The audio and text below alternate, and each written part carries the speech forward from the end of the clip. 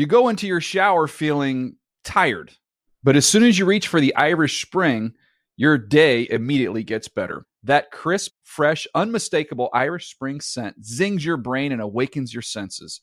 So when you finally emerge from the shower 37 minutes later, because you pay the water bill so you can stay in there as long as you want, you're ready to take on the day and smell great doing it. Irish Spring Body Wash and Bar Soap. Fresh, green, Irish. Shop now at a store near you. Getting ready to take on spring? Make your first move with the reliable performance and power of Steel battery tools.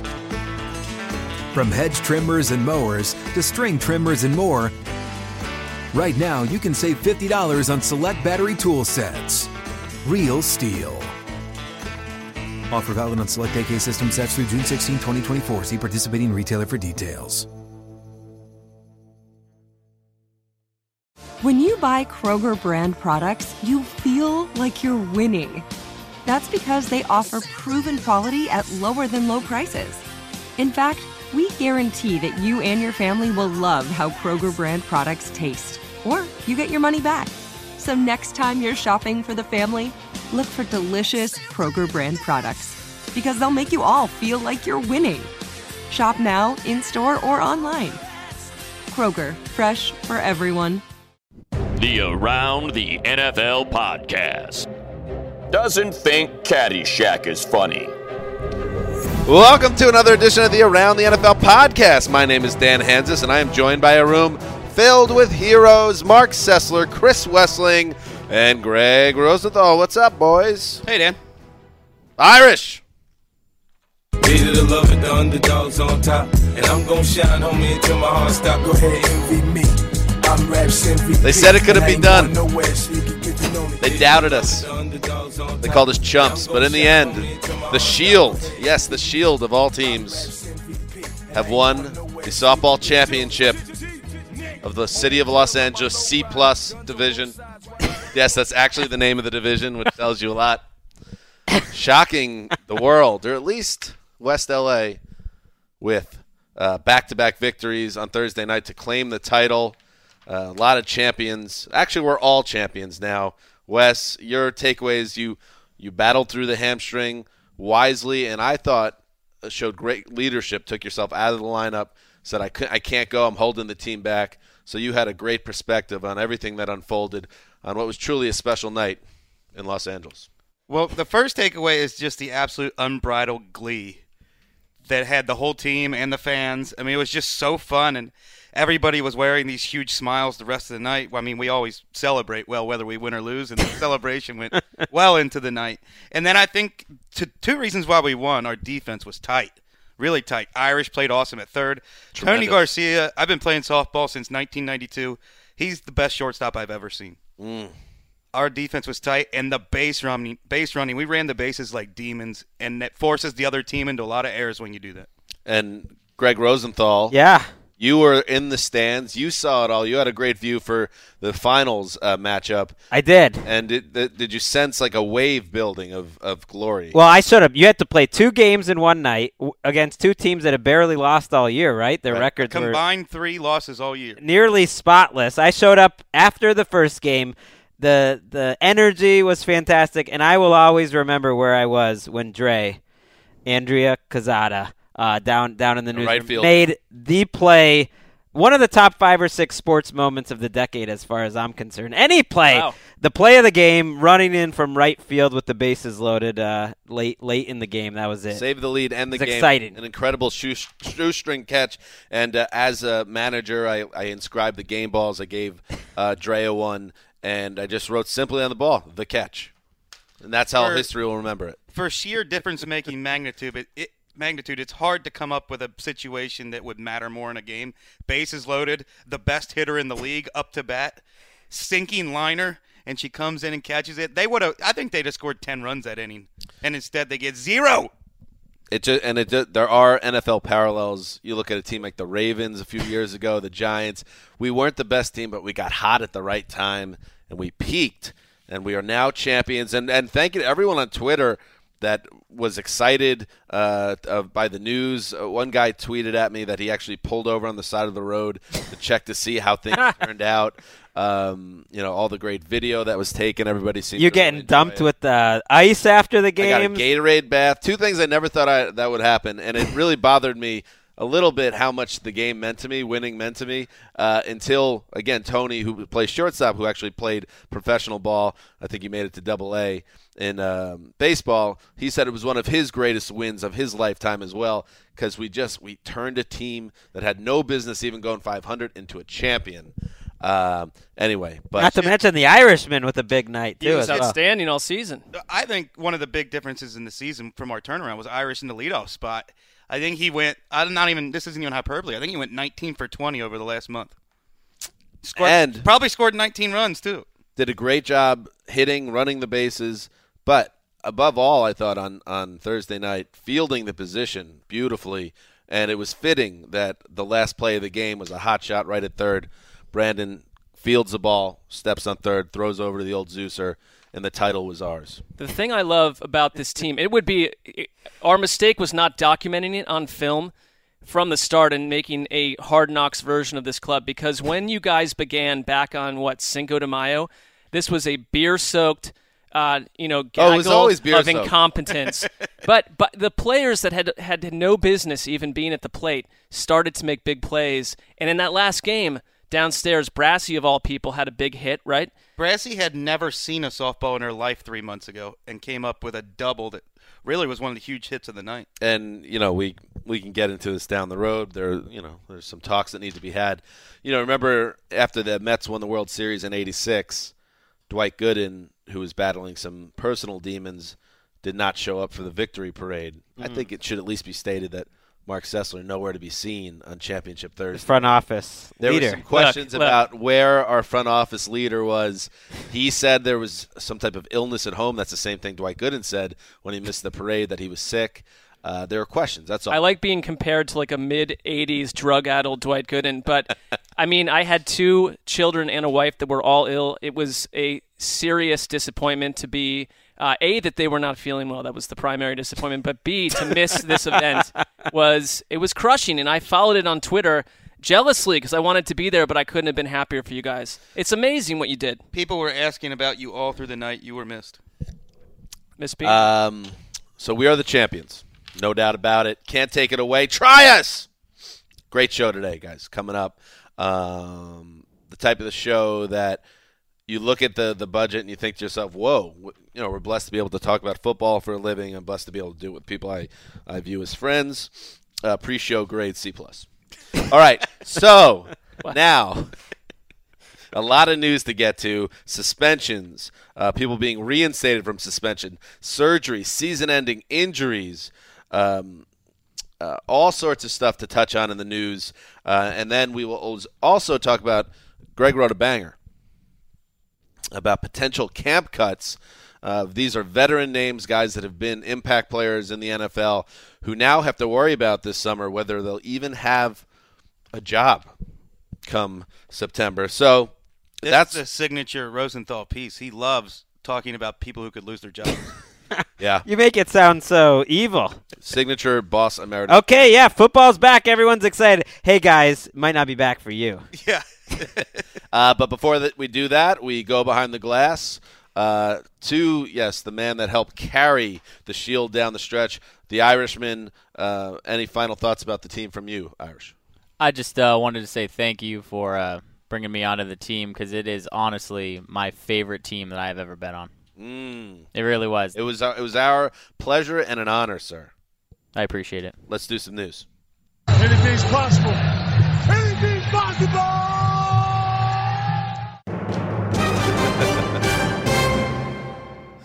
That was Mark. I wasn't listening. I'm sorry. What?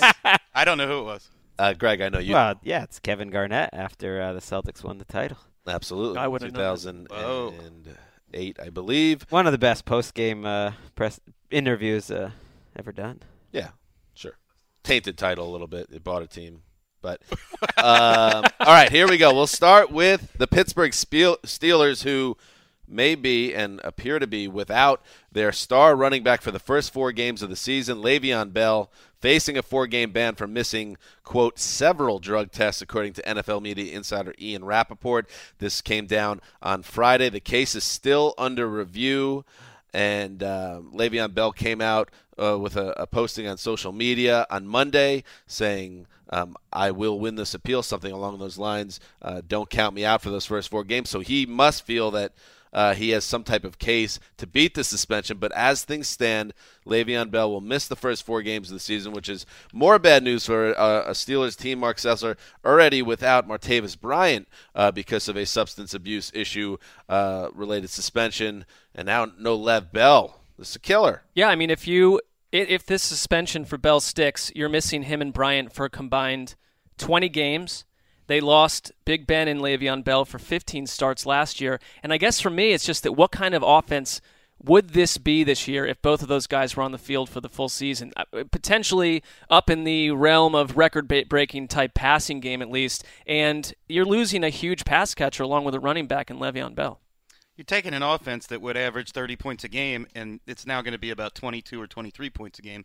They're going to score a touchdown less per week. But we've seen this offense, and they weren't a bad offense without Le'Veon Bell last year. Now, they did have Martavis Bryant, but Can you really count on a 33-year-old DeAngelo Williams to play the same way he did at 32 years old? No, not necessarily. And not the way he did at 31 years old? But you have a better chance of it happening for 4 games and then knowing that he's going to go back to being a backup. The Steelers, unlike most NFL teams these days, just give the ball to their starter. When Bell's in the lineup, it's not like DeAngelo Williams is sharing carries with him. He's going to get the ball 5 times a game. So can Williams have a good month after what he showed last season?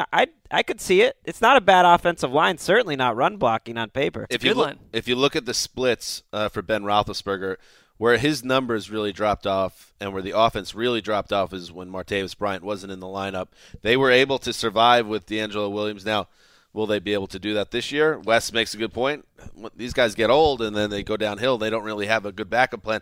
But it's just 4 games. I mean, it's a long time in the NFL. But he'll be back in October, and maybe even his body will be better for a guy coming back from a serious knee injury. Or, last year he appealed a 3-game suspension. It went to 2. And when you're as confident as he sounds to be, like you said, there may be some inside info. If it sticks, it's against the Redskins, Bengals, Eagles, and Chiefs. But maybe not surprising if it gets turned to 2 games, not 4. Right, and the response, by the way, is interesting. It wasn't like he made a statement. He was replying to someone on his private Instagram account, just replying to a comment. But you're right. That's one and the same in today's culture. I guess so, but it did show a lot of confidence. There was no ifs or buts about it. It was just saying, I'm not going to miss those games. How about ands? There were some just ifs or buts. I only like the ifs or buts. Not conventional there by the boss. Moving on, more suspension talk, and this is some good news for Mark Sessler fans, and Mark Sessler, I would think, as well. But Probably if you're a Mark Browns Sessler fan, fans. it doesn't make you a Browns fan necessarily. Yeah, I don't think that. How about just Browns fans? Yeah, let's start there. Okay. People that would be a Mark Sessler fan, they better be Browns fans, because if you're not rooting for the Browns, you're rooting for your guy's misery. Or just the status quo. Josh Gordon's coming back, guys. The wide receiver, the former All-Pro wide receiver who's been missing for a year, dealing with his own substance abuse issues, has been reinstated on what was called a conditional basis, the NFL announced on Monday. Gordon will have to serve a 4-game suspension before he can play again for the Browns, but he will be allowed to participate in training camp and meetings. And I saw some buzzing and people upset. Why does Tom Brady have to disappear entirely from the world during his suspension, but Josh Gordon can train? That's part of the substance abuse policy. They want these guys to be in the mix and be on the grid. So Gordon is coming back week 5 against the Patriots, same game that Tom Brady gets back, so that'll be fun to watch if, of course, Mark, he can keep his head on straight from now until then, which is no given. Yeah, my immediate reaction was I don't really feel that much more confident that he'll be on the field week 5 than any other announcement they can make. We don't know if Gordon can, stay out of the mix in terms of a botched test between now and then. If he does, I mean, it helps a team that absolutely needs to find every playmaker they can. When he came back in 2014, he did not know Kyle Shanahan's offense, and he kind of threw that team off to some degree, and he was not a huge help in the locker room either. I think he finished that year suspended by the team. I think they sat him for a game. So it's about learning, getting with the program, and showing that he can. If he comes back and he's the guy he is, suddenly Corey Coleman, the rookie, is not forced to deal with number one cornerbacks. He's going to deal with your second best cornerback, which would be a help for him as well. Well, this is where being inside the building helps immeasurably, not just during camp, but during the first month of the season. You would think he's going to get up to speed on the offense and get back. But this is a guy who has not played a lot of football in the last 3 years at all. So I think it's fair to wonder if he's going to be the same guy. I think it's fair to wonder, could they trade him? Is that crazy? Could they get anything It's for not him? crazy. I mean, I don't think they could get anything for him, so that's probably the biggest problem. But if they were able to get something for him, I would imagine they would be open to that. You know what's weird is potential logical landing spot would be New England. Always. Any trade of a major player always goes through the Patriots. Well, Michael Lombardi had some time with him. I don't know if that would matter. Not that he's not in New England anymore. It also got me thinking the Browns have got some players here. I mean, they need to find the quarterback, but Duke Johnson, Corey Coleman, Josh Gordon, and you have Andrew Hawkins as your slot, and you have Gary Barnidge as your tight end. That's a pretty good skill group right there. Not too shabby. It's not what bad. Greg is speaking of, I got an IM from Greg when this news broke, and he... Yes. Should I... You want me to read it to you? Share it, yeah. I know you didn't want me to share it, but I have to, Greg. He basically... Here's what he said. This is all nonsense. Greg's said, hey, what's... rambling to his... Yeah, you can read it for yourself, Greg. He said, hey, what's up, dude? Don't tell anybody else, okay? But I'm overtly worried about New England's chances against the Browns in Week 5. Josh Gordon is back. He's talented, and he's very saucy on the field. I feel anxiety inside my body over that October 9th date with Cleveland, a game taking place in Cleveland, by the way. So much I'm information. nervous and on edge, but don't tell anybody, please. Okay, thanks. Yours, Greg. You kind of... So formal for a message. A little bit of a betrayal of trust there. Well, I needed we want to get inside Greg's head and where he's at with it. Also, one phrase not in Greg Rosenthal's vocabulary. What's up, dude? Well, that's how Greg and I have that thing going on, though. We can talk that way. This is interesting because Sessler just laid out a IM conversation with Greg. Also threw the Irishman under the bus with a tweet at the commissioner of the NFL. Yeah. Because Irishman was working on some drop things downstairs. At least that tweet had a measure of truth to it, unlike this. Well, he showed up. The show started. I have a hard out in 67 minutes, and the show is started 30 minutes late, and I complained to Brandon about it directly, and he said, take your complaints to the top. So I did. Irish? There's nothing wrong or infactual about that. That was absolutely correct. I do... Greg, do you want to share a little bit about the new Mark now that he's not under your thumb? Well, I have nothing to share in particular. What do you? Oh, your theory that he's exerting his power at this point with the boss in charge? Yeah, he believes the kids can just run the asylum. The inmates are running the asylum. I think it's now. called leadership. It's stepping up, being a want. leader and a team player. I always felt like Mark and I had a good relationship, and now today I feel like he's treating me like he used to treat TD, and I'm afraid of where we're going to go. No, I'm just holding you accountable, which is something you should want. What a leader. By the way, the Browns he had 14 draft picks in May, if you recall, 5 wide receivers in the first 5 rounds. So, the roster space is precious. How many wide receivers are going to make this team? Are you going to cut some of these guys that were drafted 12 in those mid-rounds? No, you keep 12 guys. Very good. Don't field the defensive line. Moving on, big injury news. J.J. Watt, the all-world defensive lineman for the Houston Texans, underwent surgery to repair a herniated disc on Wednesday. Rap Sheet reported he will open the camp on the PUP list. The team is hoping he'll be ready for the start of the regular season and that the recovery time of 8 weeks is a best-case scenario. And you do the math, and I don't like to do math, Greg. I got a 39 on a state-mandated math test. But if you look at the weeks, we're already – where are we right now? June 25th, we're taping this. 8 weeks. Surgery was last Wednesday. It's right around week 1, if I'm not mistaken, right? That's right. And there's there's serious doubt now whether he's going to be ready for the season opener. As the news broke later that night, the timetable got more realistic. Mike Garafolo, our new NFL insider, put that timetable on that really doubted whether Watt could be back week 1. And why would they rush it? This back injury, please. This is a guy who in the last 8 months has broken his hand, right? Yes. Had a sports hernia surgery, groin surgery in the offseason, which is not an easy one to recover from, and now had a back surgery. He has not faced a lot of obstacles in his career as an individual. Certainly they have as a team, but as an individual, he's just been dominant from day one. This is by far the toughest offseason and the most he's ever had to overcome. Even if he is back by week 1 or week 2, there's no guarantee that coming off a back surgery, he's going to be the same dominant force right off the bat. It's the only thing, really, that stands between J.J. Watt being an all-time player and being a guy that was kind of a comet is if his body betrays him. And maybe there's not enough to show us to have real concern, but a back injury is not something you mess around with. Clayton Kershaw in baseball is the same way right now, and another all-time talent that you wonder if the back is something that's going to cost him being a legendary type player. So, J.J. Watt, I would not rush him back. I would give him, if he needs 8 weeks, I would give him 10 and make sure this thing doesn't flare up again, because then you could risk losing him the whole season. Yep. One sneaky thing in the Texans' favor is their schedule. They don't have a lot of division games up front.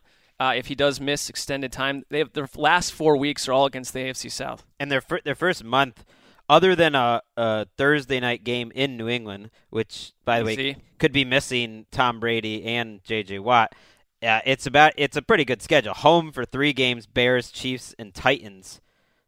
You just got to be safe with J.J. Watt. He means so much to that team. Do you guys excited for the inevitable ponderous J.J. Watt "I'm on my way back" workout videos? They're coming. They're coming. To be fair, by the way, he's never missed a game in his career, so it's not like injury. He's always been able to fight through. Fair here. I'm just saying he's always been able to fight through injuries. It's not been a problem for him in his career before now. Why doubt J.J. Watt? Yeah. Moving on, Greg Hardy, the former star pass rusher who is now kind of floating in the NFL ether after his domestic violence incident and then a troubled stint with the Dallas Cowboys. He met with the Jacksonville Jaguars last week. He worked out for the team, in fact, on Wednesday and Thursday. Rand Getlin of NFL Network reported. But despite these workouts, no signing is imminent, according to Rap Sheet. And at this point, Greg, if the Jaguars aren't going to sign him, who is?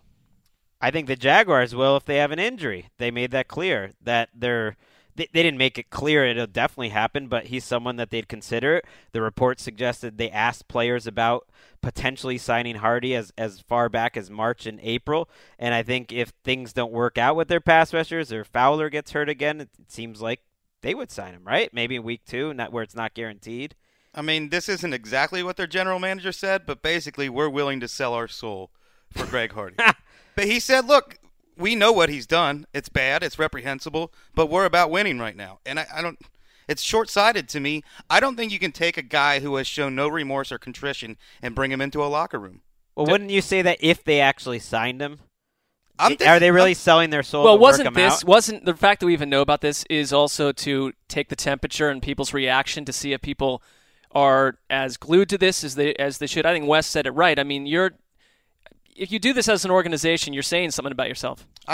I'm disappointed in even having him in to visit. I think it sends a rotten message. I'm not defending Greg Hardy on any level, but there's a lot of bad guys playing football.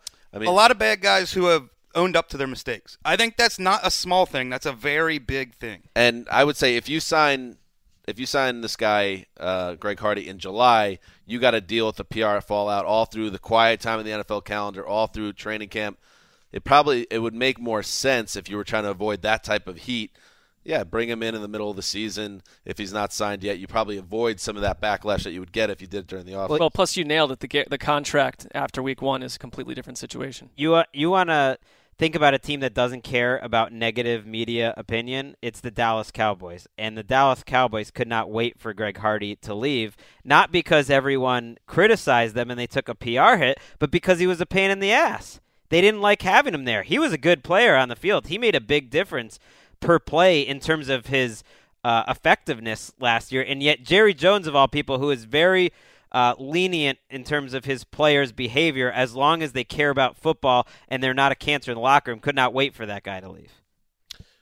More troubled NFL star talk. This one, Raiders pass rusher Aldon Smith, who is currently suspended. The NFL is reportedly looking into a video posted on Periscope by what some people believe, and many people believe, is Aldon Smith, what shows a man that may be Aldon Smith smoking a joint, getting some grief from a woman off camera who is saying you shouldn't even be doing that. And then this person, who again many people believe to be Aldon Smith, and the evidence is there because it's an account that he created, a sub-account.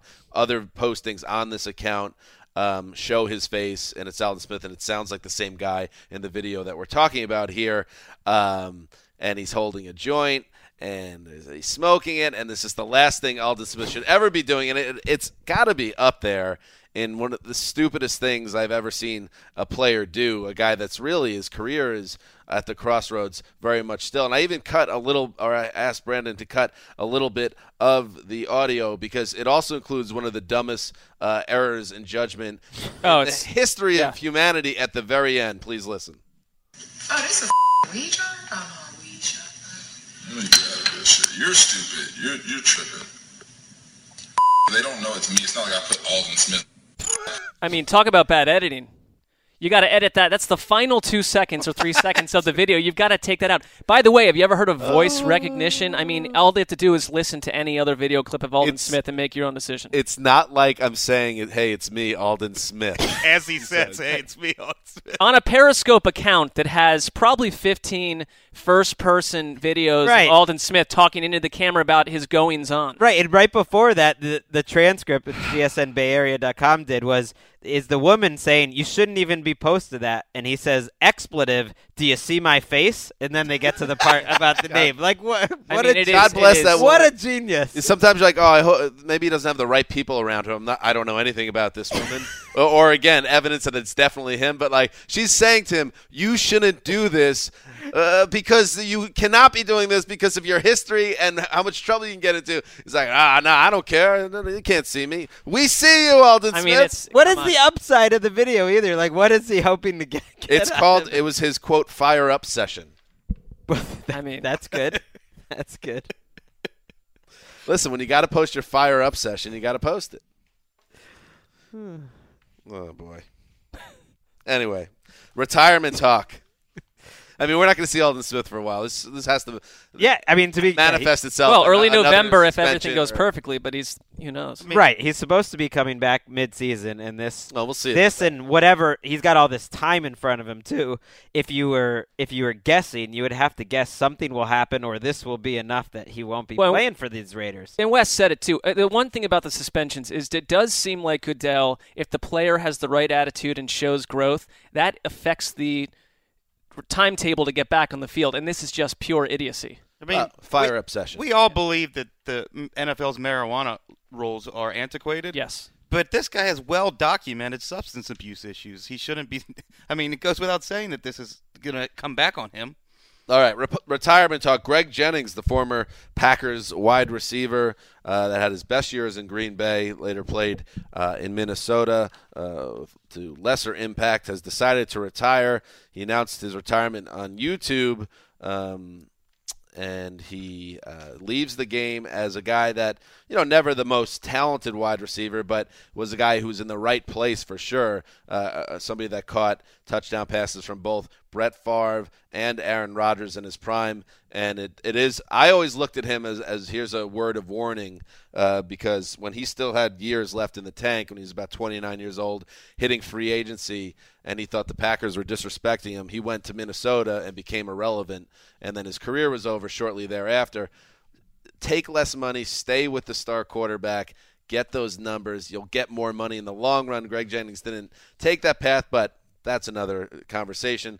Super Bowl champion, a Pro Bowl guy, career over after 10 seasons, Greg. Not to mention, don't talk trash about your quarterback and his leadership skills on your way out the door and burn a bridge where he would be a hero in Green Bay. Who knows? Maybe he could have gotten a Ring of Honor, maybe not in Green Bay. But either way, he's a guy who's an enemy now in Green Bay. Aaron Rodgers has a good sense of humor, and he doesn't take things, he doesn't take slights too seriously. So right, he should be beloved because this is a guy who, in the playoffs when they won, first of all, he caught an amazing amount of big-time touchdowns. He had that overtime touchdown against the Broncos from Brett Favre. He had Brett Favre's record-tying and record-breaking touchdowns when he passed Dan Marino.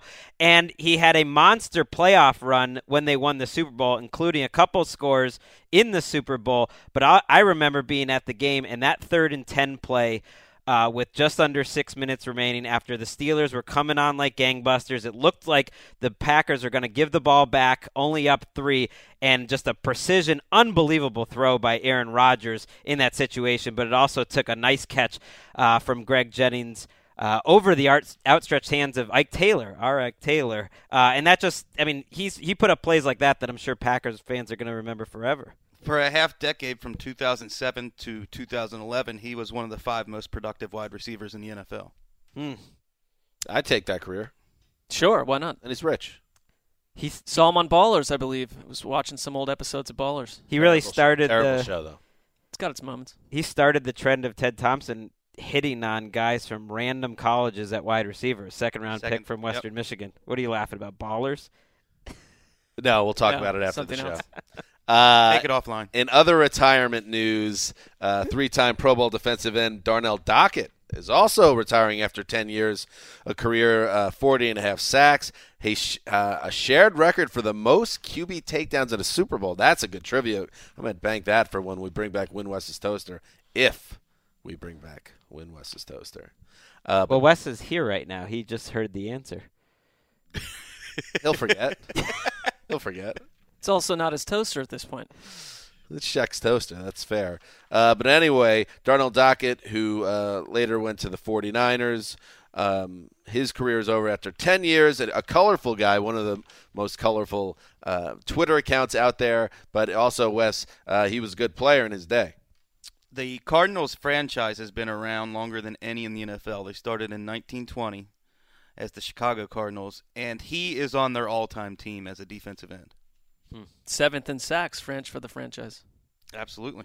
And he was a fun guy on Twitter. I think that's how people remember him now. Well, unless you're A.J. McCarron.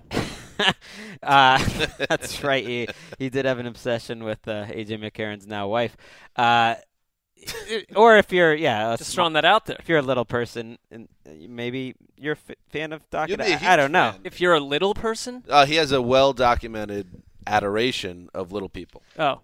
But I was going to get to the point. I was going to get to the point. Fun player to watch. He was one where you never got cheated on his effort. He was always going 100 miles an hour. Injury news: Junior Gillette, who missed all of last season, all of his first season with the Washington Redskins with a torn Achilles. He's going to miss all of his second season with the Washington Redskins. He tore his Achilles again. This time, his right Achilles. He tore his left last season. So this feels like forever ago, but Gillette was signed to a major contract in New Orleans after some really big seasons with them. That ended really terribly with a lot of he said, she said. He was getting the fresh start in Washington, but now at age 28, he'll be 29 next March, coming off double Achilles ruptures. You have to wonder if Junior Gillette is going to get back on the field. I wonder how the Redskins are going to rush the passer. It's a big loss for them. They're not a good front. Got Ryan Kerrigan and Preston Smith showed pretty well as a rookie last year. It's a solid outside linebacker duo. That's basically what they call Kerrigan at this point, and Gillette would have been part of that. But other than that, the defensive line I think has questions, and overall the defense I think has a lot of questions. Don't sleep on Chris Baker. Had a great year last year. I'll throw out a pass rusher. Yeah, Greg Hardy. No. You cannot replace Junior Gillette with Greg Hardy. That is just asking the karma gods. I remember Chris Wesseling having a memorable rant against Junior Gillette for his own off-field activity. I don't remember him showing much contrition either. No, they're two peas in a pod. The only thing that the Redskins got away with here is they didn't really give him almost any money in either of these years. Well, it looked like it could have been a steal. It was close to the veteran minimum for the 2 seasons, so it wasn't a huge setback for them. But they were expecting him to play a lot of snaps. It is. It's just another reminder. We're at that time of year where we can do all our little off-season, roster resetting and where we are. Then players' bodies start exploding and everything. The whole map changes. I mean, we're at that point. Well, I guarantee within 3 weeks we'll have 4 massive injuries. Oh. 4 massive injuries that change 4 teams, instantly. I don't necessarily doubt there will be injuries. Well, we know that's a big thing if there was an NFL season with no injuries, that would be absolutely stunning. The idea of a player actually blowing up. Well, their knee blows up. I mean, this guy, we don't ever know what these athletes are going through. You have to rehab 2 different Achilles and two. That's a bad 2-year deal for any person. I don't think that'd be fun. Do you think the NFL would end if someone exploded on the field? Would they either have to end the game or turn it to like 2-hand touch? I think they treat it like 9/11, like take a week off, then we get back into it. You're making a lot of money in football. Oh, so you think like after the person exploded, it'd be like, wait, can we be funny anymore? They would get really, people have about a 2-week attention span tops for even the biggest issues. So they'd skip a week, it would look good, and they get right back to action. Feel free. What the hell's going on out here? I was going to say, feel free to say whatever you want because all of this is going to be edited out.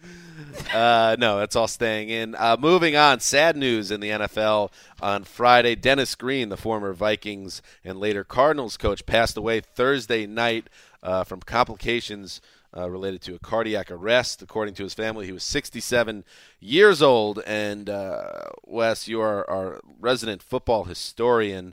I remember Green as a guy that lorded over many very good Viking teams, including the 98 team that just missed getting over the hump. Gary Anderson's missed field goal, of course, in the NFC title game. What was Dennis Green in terms of football history? Where does he fit in? I think he's a really good longtime coach, and as an African American, he had a huge impact on bringing other guys into the league and kind of opening the door for guys like Mike Tomlin and Tony Dungy. So I think that's his greatest impact. But that 98 Vikings team, they're one missed kick to being away from being remembered as one of the greatest teams in history. And it's the Super Bowl that, if you were a fan back then, I'll never forget where I was in that game.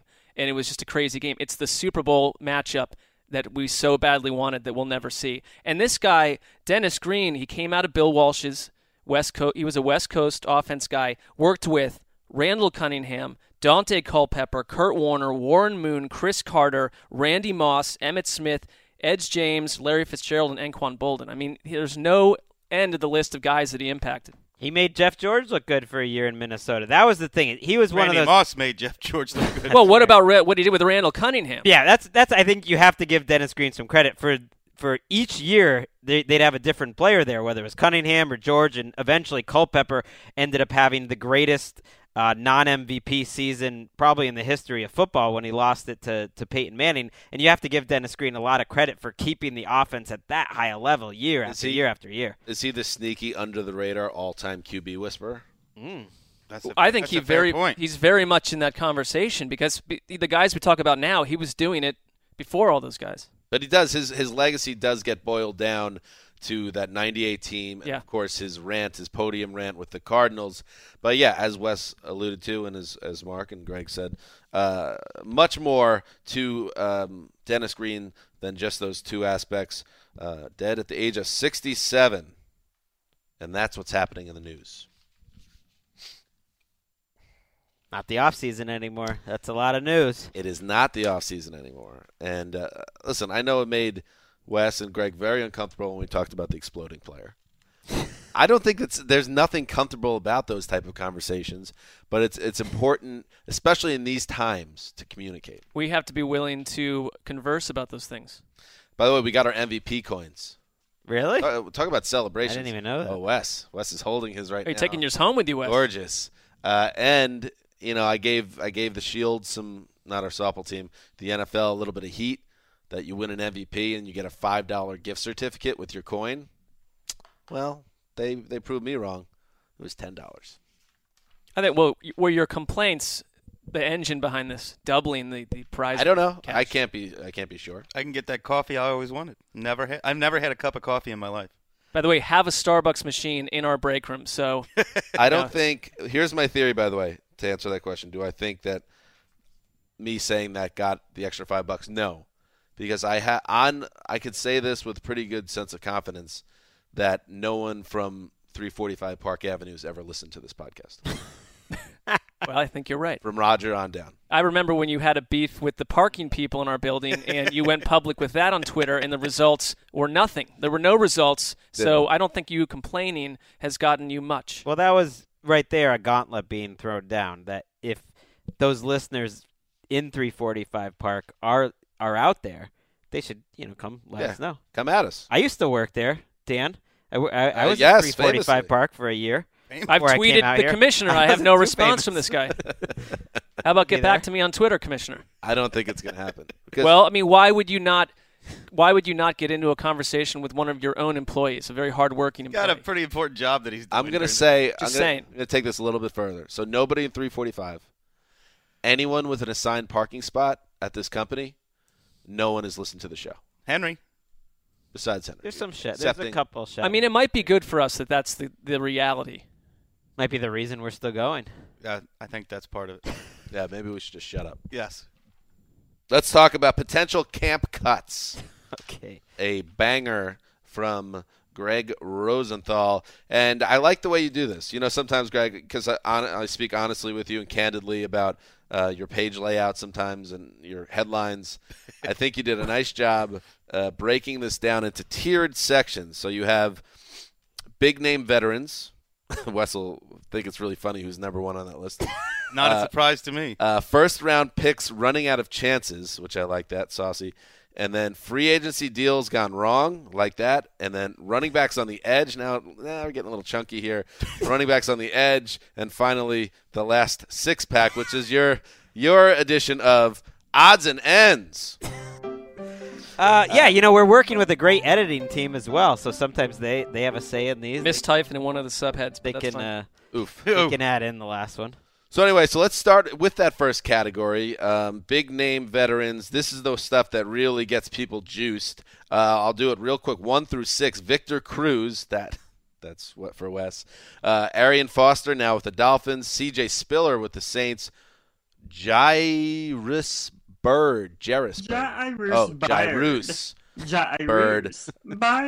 the Saints. Devin Hester of the Falcons. It's so ridiculous. Still good. Nick Foles of the Rams at 6. So do you put this in order, Greg, of who most likely? Who of this group, Greg, we'll start out that way, is most likely to get the axe in your mind? Ooh, that's a good way to put it. Well, Foles, because Foles is almost a fait accompli. I almost didn't put him on the list because it's so obvious, but he was a guy that got a $6 million roster bonus this year and a $27 million contract only a year ago. So I do think he's notable because a team like the Broncos or the 49ers could trade for him. Devin Hester would be the next one. But how about let's talk about the bigger names. I would say Bird out of those others because if he does not get healthy, even though financially it does not help them. Jairus Byard. Byard. It costs more money to get rid of him than it does to keep him. If he's not healthy again, I think at some point you just got to give up. They got a lot of safeties there. They have Von Bell. They have Roman Harper back. They have Kenny Vaccaro, of course. They can get by with it. Can I be straight honest with you right now? Yeah. Please. If you would have told me Devin Hester was 47 and has been out of the league for 3 years, I would have been like, yeah, that kind of checks out. Yeah. He was good in his first season in Atlanta. Yeah. Played wide receiver and was a good returner. I believe he made the Pro Bowl. It's surprising that he's still on 33 years on old. that roster. The first three names were a little bolder, which were Spiller, Foster, and Cruz. The contract tells you that he's going to have to play for that role, but he might have the highest of these three names risk reward, or at least the highest upside, I would think. If he somehow listen, and Wes, you pointed out when we talked about the signing, he wasn't looking too good before he got hurt. So maybe it's really you're asking a lot. But they desperately need another guy in there with Ajayi. I think that he could have a big payoff, but I don't know if it's going to happen. Victor Cruz, I mean, we'll do the analysis once he actually plays a football game. You know what? I realized writing this piece that either I missed or totally forgot. The Giants guaranteed his entire salary when they gave him a pay cut this year. So that would make him less likely to get cut. And it got me thinking, how many organizations would have done that? When they talk about that the Giants are, you get annoyed, Dan, that the Giants often called a classy organization. Mm-hmm. They get a lot of credit in this would be a case of that. This is a case of a team decided to just guarantee him money as a show of faith. I don't think a lot of teams would have done something like that. By the way, this is just a bit of a Sessler here, fantasy owners who are going to show their friends how smart they are and take Sterling Shepard in the 5th round and then going to be upset when he has 31 catches. Well, why did you play fantasy to begin with? Why are you predicting doom for Sterling Shepard? I'm just saying this is first of all, Mark, what is your problem with fantasy? Honestly, how much time do we have? We're running out of time. Yeah, give me a brief. I just think for me personally, it's great for everyone else. I am covering football all day long, every day, and I don't need an added layer of football that isn't real that I have to deal with. I've got enough. I'm dealing with reality. I have a theory. Staring it right in the face. I have a theory.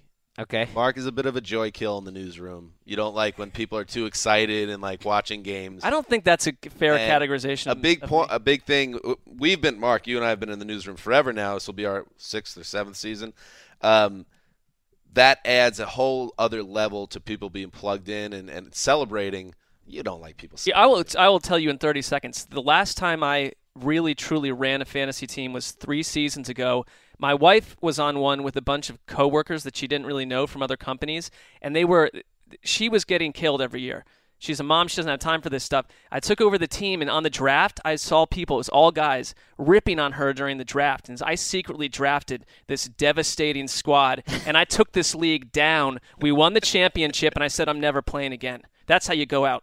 Well, you've been in a league with me for 5 straight years. I am simply, my name is attached to it. Wait, if you're this... I'm simply, my name is attached to it. I've never even known who's on our roster. If you're so against it, what are your feelings during our fantasy week here? And are you relinquishing your role for the fantasy outsider? Because then that name would be available. No. I will do the segment, but I told you it's largely a series of shows where I just take my foot off the pedal. Like the second half of the season. There. That's a fair question by Greg. Does that open up that name? Does it lift the copyright? No, because I will do that. I will do that part of the show, which is a very small part, professionally. No, Wes, to answer your question, maybe I'll put it kind of in totally different players and all that. Cordarrelle Patterson is a guy that comes to mind. There's always the guy, the buzzy spring, summer guy that people get super pumped about, and then people buy into that, and then he does not live up to the hype. It just, for some reason, that name jumps out to me. The fact that he's a Giant, Sterling Shepard, sounds busty. A different kind very of scientific analysis. He is the type of guy that tends to do well when there's no tackling. He's a Victor Cruz clone. You expect him to do well in the offseason. That said, he has a great opportunity. He's got great hands and great cutting ability, and what a route tree, blah, blah. Talk about someone who appears world-weary with football. No, I love it. This is just an instinct. Sometimes the summer darling pays off, though. Just look at this list. The guy at number 2, I remember when Arian Foster was a summer darling. One of your darlings. He was one of my darlings. Number 3 on this list, C.J. Spiller. It would be a shame if C.J. Spiller in New Orleans does not work out. Because we spent probably 70 or 80 posts describing how great that was going to be. I know. Yeah, I'm not giving up on him. He's on this list because right now he is behind Tim Hightower, who finished the season off very well last year. And if you're the number 3 running back, you can't be making $4.5 million. But I wouldn't be surprised if he has a good camp, good preseason, and he makes a team and plays well. The first-round picks running out of chances section, DJ Hayden, D. Milner, Matt Elam, Barkevius Mingo, Justin Gilbert. So you got two Browns on this list. Mark, which one of those Browns is more likely to get the axe? I think Gilbert. That's a toss-up, honestly. They both have been very disappointing, but the Browns, they know that Mingo can get out there and play games. I think Gilbert has been so detached mentally that he has a lot to prove. Their defensive coordinator was with Mingo in the past too, so he knows who Mingo is. As Greg pointed out in his post here, a lot of puff pieces around Justin Gilbert. No, that is a shot at one piece that I wrote, I believe. No, it's not. You're taking it personally. No. I mean, I was just reporting what the comments were. I didn't even know that. I'm talking about the you didn't even link to it. So I'm talking obvious. about the local Browns writers. You didn't even link to and it's it. not their fault. It's Hugh Jackson Right. who's puffing them up. But there were many. I was excited though. If nothing else, research for this piece uncovered this article, which I missed when it first was posted back in April.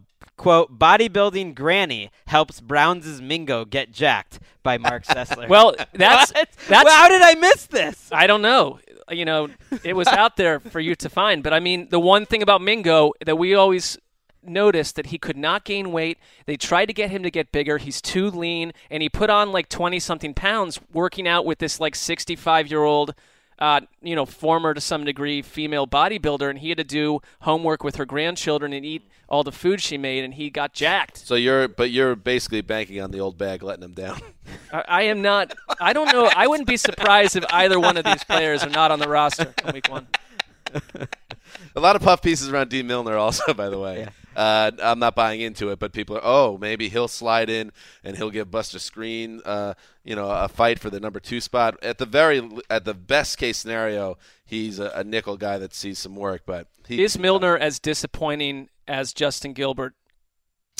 Yeah, yes, in a lot of ways he is, because not only was he a big miss on a top 10 pick, he was also drafted the year or a week after Revis was traded. And did he call himself the best? He would be the best cornerback in football. Yeah, but these guys do that stuff all the time. How about put a clamp on? It's more the fact that not only did you lose Revis, you brought in a total bust, so it was like a double killer for the team. But they're not asking a lot of them. I'm fine with that. That was a rough draft. Rough couple drafts in the secondary. Elam at safety, DJ Hayden, which was Reggie McKenzie's first ever draft pick in Oakland. He's bust. Bounced that back nicely. Those cornerbacks. Free agency deals gone wrong. Arthur Jones of the Colts. Whoa. Alteron Werner of the Bucks. Ahmad Brooks of the Niners.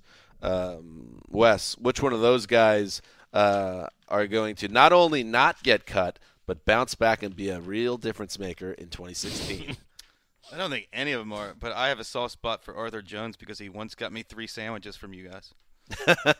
How did he do that? Was it? Well, he did Go Get My Lunch free agent version, and mine was Arthur Jones will sign with the Colts. You guys get the other 31 teams. And by the way, that's coming up later next month, the big one. We do the Go Get My Lunch clown every quarter of the football season. It breaks down to, but the biggest one is the regular season predictions, and that will be coming up next month. So stay tuned to that, as well as the fantasy extravaganza with Wes, Greg, and fantasy football outsider Mark Sessler.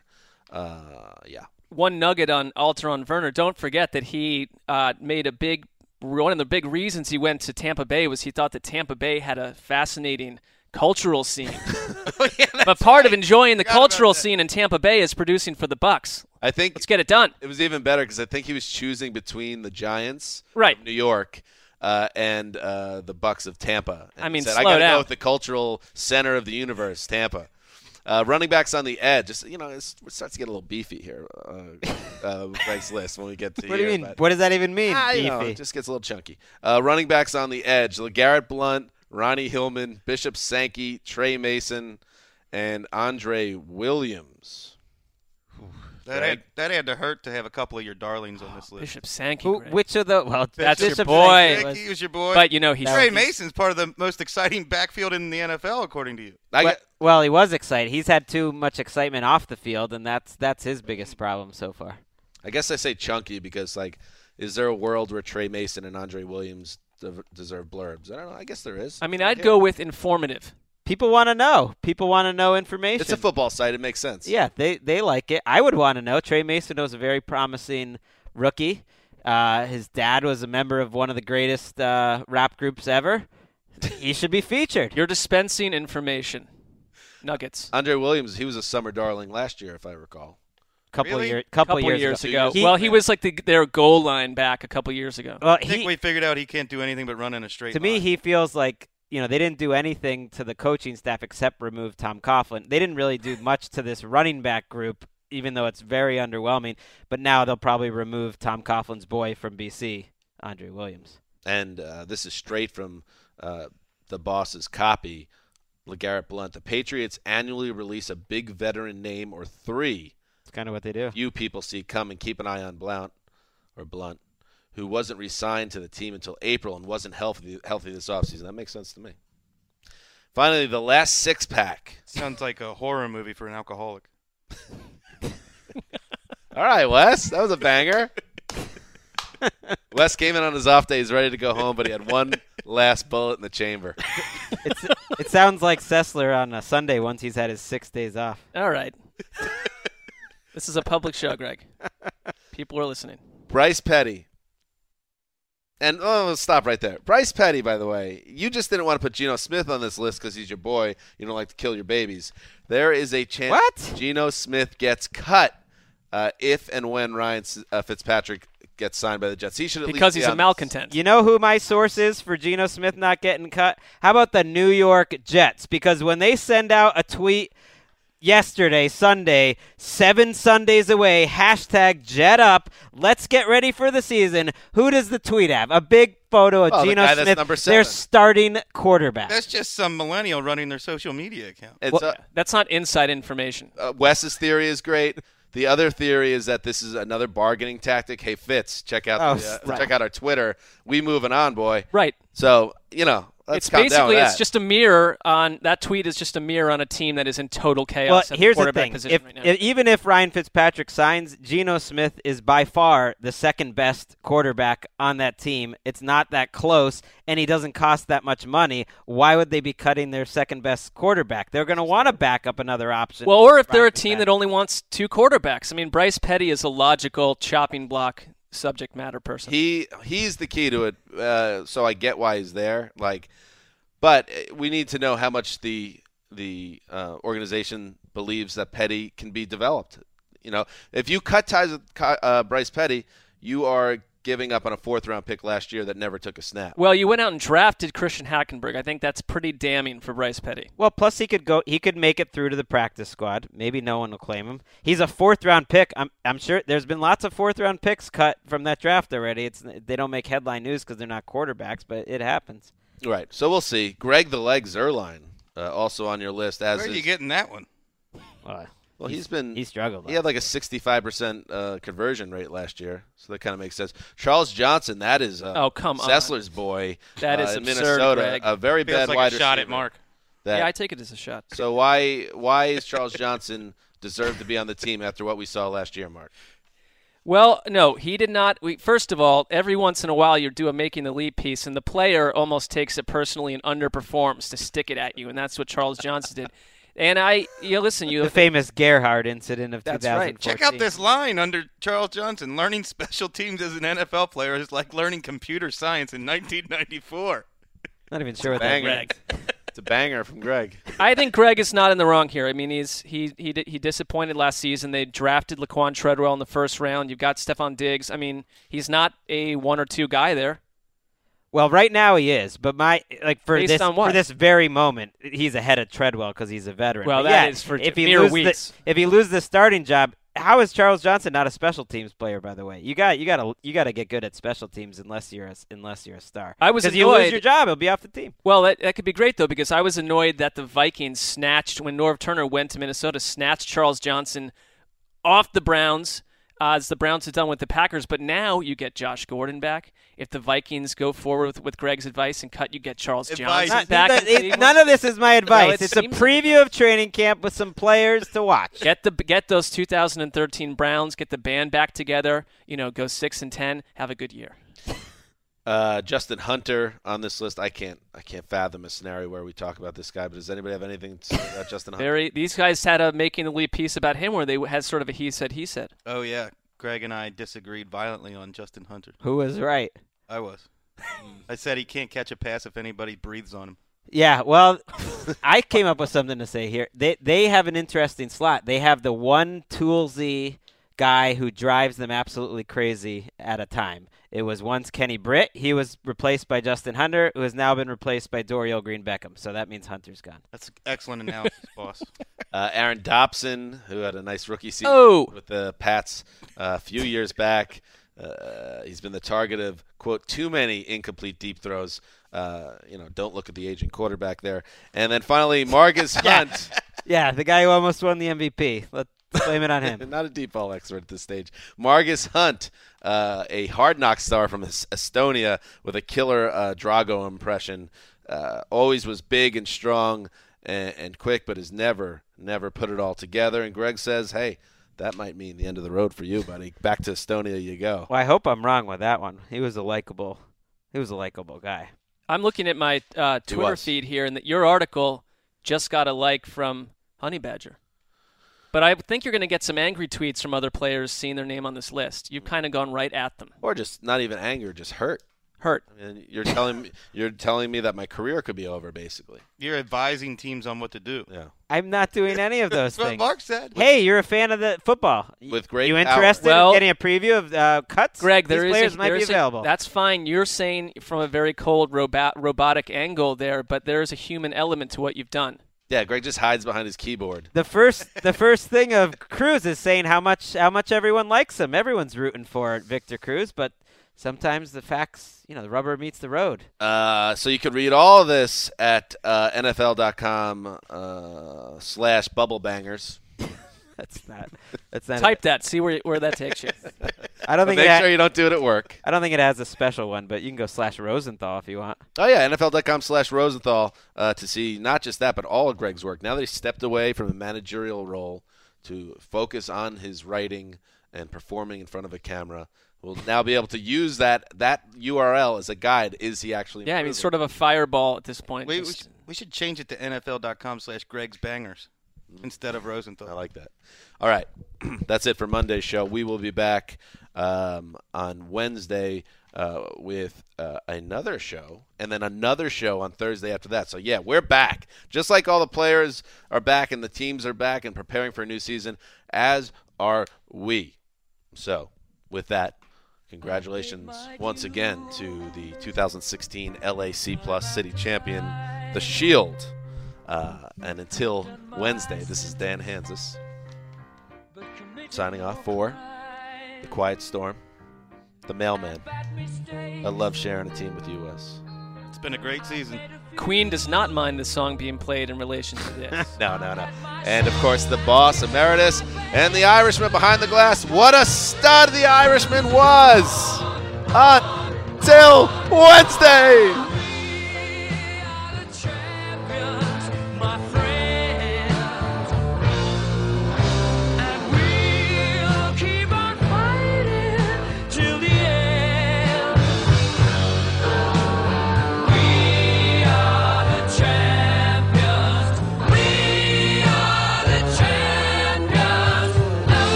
Mark, you want to join us? You want to join the podcast?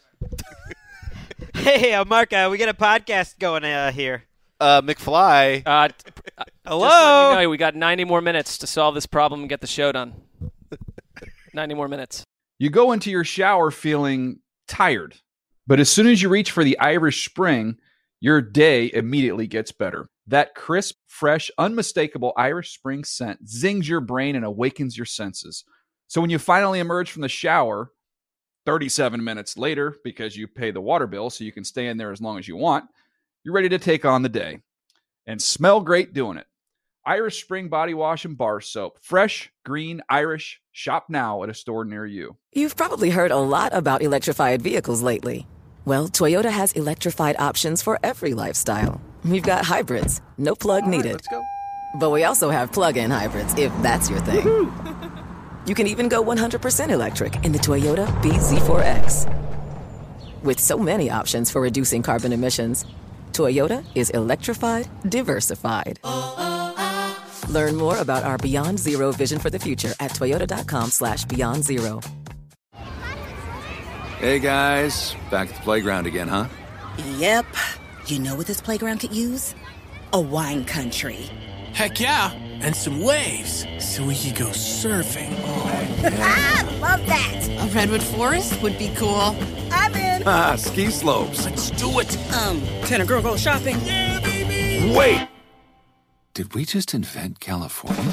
Discover why California is the ultimate playground at visitcalifornia.com.